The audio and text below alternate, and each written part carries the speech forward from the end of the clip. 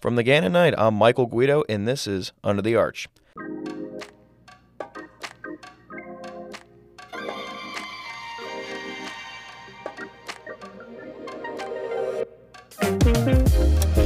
On March 10th, Gannon University announced the appointment of Jennifer Lundy as the new Vice President for Finance and Campus Operations. Lundy will begin her work at Gannon on April 19th, following the departure of Dr. Steve Morrow as Vice President for Strategy and Campus Operations on Tuesday. Read more in news editor Chloe Palmieri's story this week. Also in news, find out more about the new bookstore vendors that visited campus earlier this month as the university transitions the Gannon bookstore into the hands of a new vendor. Created by Gannon students, faculty, and staff, the working piece of art, What Brings You Hope, is set to be on display April 21st. Members of the on-campus mental health advocacy group Active Minds began working on the exhibit in the Schuster Theater Friday, and it will be featured as part of the What Brings You Hope Chess Speaker Series event featuring Diane Chow on April 21st. Find out more about the inspiration behind this exhibit and event in the features section this week. Did you know that Gannon is temporarily home to a locally owned crepe restaurant? Give a Crepe La Crêpière is offering fresh, locally sourced crepes in the lower level of the Murawski Center. The pop-up restaurant will run through finals week in May. Find out more about the restaurant and what makes it so special in Editor-in-Chief Madeline Bruce's feature article this week. March is Women's History Month, and Arts and Leisure editor Allie Smith is rounding up influential women of yesterday, today, and tomorrow. Read about prominent women throughout history, in the present, and for the future in this week's Art and Leisure section. You've heard the buzz about the new Batman movie, The Batman, featuring Robert Pattinson and Zoe Kravitz, but is it really as good as everyone is raving? Staff writer Charlize Harding tells you if it's worth the money this week. Read more Arts and Leisure content from this week's issue at GannonKnight.com.